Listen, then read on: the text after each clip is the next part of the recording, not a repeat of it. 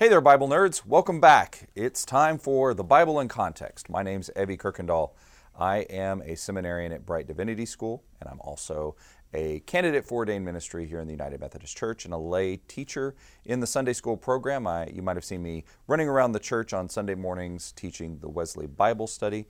So if you happen to be around, say hello. I'd love to chat with you. Today we're starting a new book for our Bible in Context. Today is our introduction to the book of Exodus. We're really excited to be part of that. Remember, this isn't a line-by-line Bible study. This is going to be more of a contextual flyover kind of view of the book of Exodus. We're going to talk about a little bit of the historical context of Exodus so we better understand it in their town, so that we understand what the author meant, what the audience would have heard whenever they heard or read this being in their culture. Then we're going to start thinking about the things that separate us from that context. We're going to think about things like the amount of time that's passed, the covenant relationships that have changed since that day to Christianity in 21st century.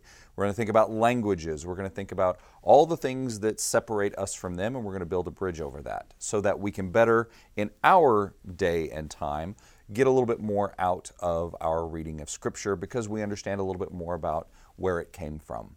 So that's where we're going to be starting today. We're going to be with Exodus. If you have an opportunity, pick up yourself a Bible that you like. Pick up a pen or a pencil, maybe a highlighter if that's your thing, and let's dive in. Get comfortable and get ready for our introduction to Exodus. So the first thing that I want to talk about is who wrote Exodus. Much like the first 5 books of the Bible, they're all attributed to Moses, although there is no real consensus about if Moses was the person who actually put pen to paper. In fact, most people agree that he probably was not the person who wrote it, that it is attributed to him, but and it very well could be that it was his oral tradition that started it, but he is probably not the guy who wrote it down. Most scholars agree that the book of Exodus was written very much like Genesis by several different author groups. They have different names, and I'm not going to belabor them, but if you want to dig into it, I'd be more than happy to go over that with you one-on-one at some point. But it's these 5 groups that patchwork quilted the book of Exodus together. Just like they did Genesis and several other books of the Bible. They all influenced the final version that you read today. Now, when was the book of Exodus written? Well, with many historical documents like Exodus and like the Bible in general, nailing down a specific time without some really, really specific hard evidence is very difficult. So most scholars agree that there is a window in which Exodus was probably written, somewhere between 950 and 550 BCE, before Common Era. That's usually the era of time that most scholars agree that the first 5 books of the Bible, the Pentateuch, the Torah, were written. Most scholars also agree that it was around 550 BCE that the Bible, at least the Hebrew Bible or the Old Testament, gelled or formed in its current existence, and really minimal, if any, changes happened after that point to the Scripture. So we can say that's a pretty good window for understanding when it was written. Now, when it comes to the covenant relationships, we have to remember that we are talking in the book of Exodus about a covenant relationship that's very, very shallow at this point, meaning that there isn't a lot of covenant relationship going on. Now, of course, if you're keeping count, you have the covenant that was made with Noah. That's number 1. That's the first covenant we kind of come to. That's the covenant God made with Noah after the flood that let the world know that God was no longer going to destroy the world with a flood, and that was on humanity's side. That was the symbol of the rainbow. Then we come across 2 covenants that are pretty much the same.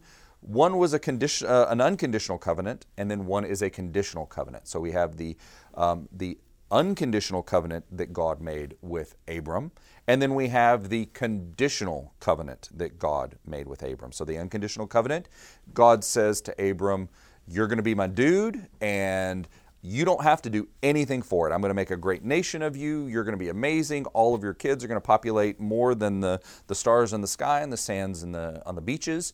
And you don't have to do anything for it. It's completely yours. It's a gift from me to you. Then a few verses later, we get to the conditional arrangement where God says essentially the same thing, but then there's the hook, the catch, the you have to do something, the quid pro quo. You, Abraham, have to show that you are my people forever and ever by the use of circumcision and certain other restrictions. That's going to demonstrate to the world and to me as God that you are my people.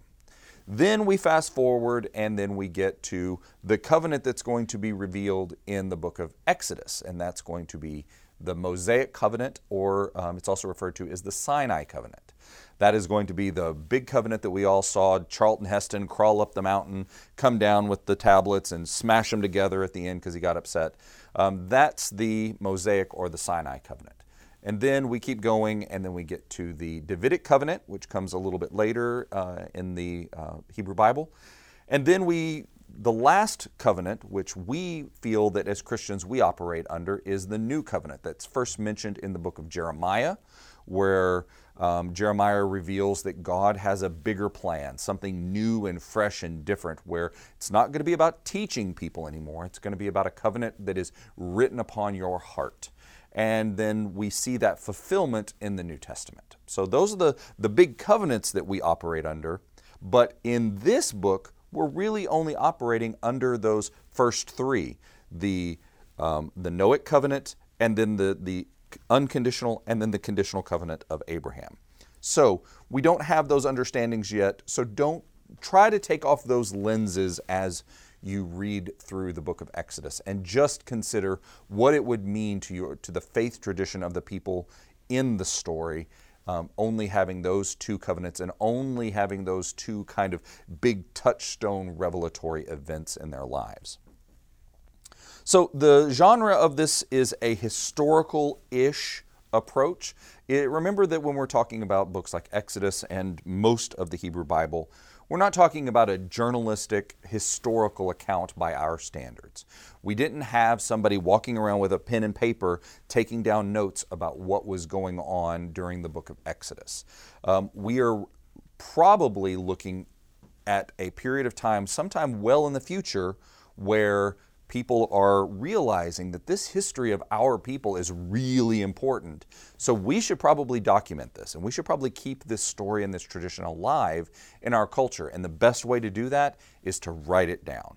So we switch from, at some point, an oral tradition of communicating our traditions to a written and oral tradition of this communication. And that's what we see here, is the book of Exodus was probably written during that time when they were like, hey, we need to be writing stuff down. And so it's written looking back. There are several times in the text that you're going to see a name of a place or a name of an event, and it's going to say, and it keeps that name to this day. That lets us know literarily that this was written sometime in the future. We don't know when, we don't know how far in the future, but we do know that it was written sometime in the future, and it wasn't written contemporaneously. So what did the author intend? I think that that's a question that we all have in mind. And from a scholarly perspective, the first portion of Exodus is a narrative that brings God into the lives of the Israelites. And this is not a small thing. What really I think is the important factor here is that we have a people who are enslaved. And when we talk about enslavement, we talk about we have to consider the things that go into enslavement if we're really going to understand just how powerful of a statement that this revelation by God is. So the first thing that we have to do to an enslaved people to make them enslaved is we have to dehumanize them. And that's an uncomfortable reality. We have to take away the things that make them human so that we can then see that group as property. So we have to take away things like their native language. We have to take away things like their native religion. We have to take away things like their autonomy. We have to take away familial connections. We have to take away cultural touchstones. We have to take away all the things that humanize that group so that they can then be seen as tools, as cogs of a greater nation. And that is what's kind of going on here with the Israelites and the Egyptians. The Egyptians, at some point after Joseph, the Egyptians decide the Israelites are no longer our equal. They are now going to serve our culture. They are going to build our big, great things. They are going to serve as free labor or minimally paid labor, and we are going to benefit from that. And in return, they are not going to eat with us. They are not going to worship with us. They are not going to be able to speak their own languages. They are not going to be able to worship in their own way. All of those things are going to be taken away from them. We see that throughout the Bible. In fact, when we talk about the story of Joseph, one of the things that Joseph has to remind Pharaoh is that when he wants to have dinner with his family after he discovers them, they're not allowed to eat in the presence of Egyptians because that is anathema to God. God would not want that.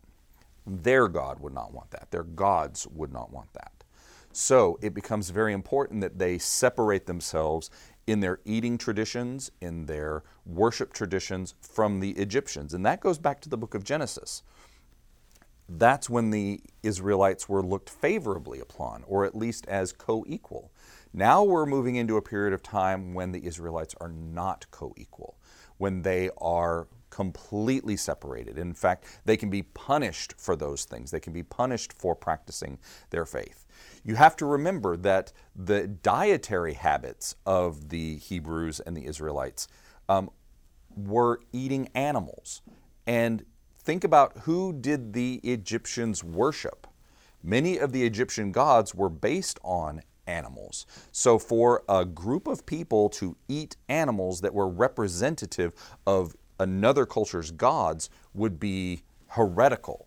And so you can kind of see where this tension probably at least is a part of it. It might have started there, but it's certainly a part of the tension between these groups.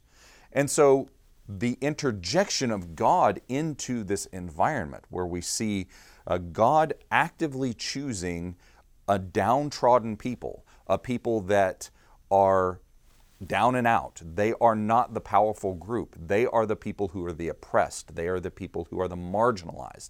They are the people who cannot do anything on their own. They are property of someone else.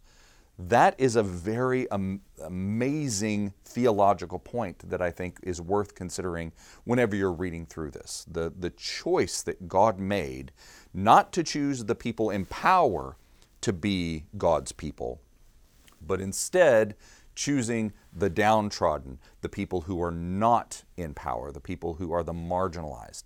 That is a very powerful theological statement about the character of God and can definitely influence, I believe, what we see our mission as Christians is today. Well, that's where we're going to wrap up today. We're going to pick this train of thought up in our next episode where we dive a little bit deeper into a few of the features of the story of Exodus, things that might want to jump out to you that I'll want to bring to your attention. And until then, we will see you next time. Have a great day. God bless.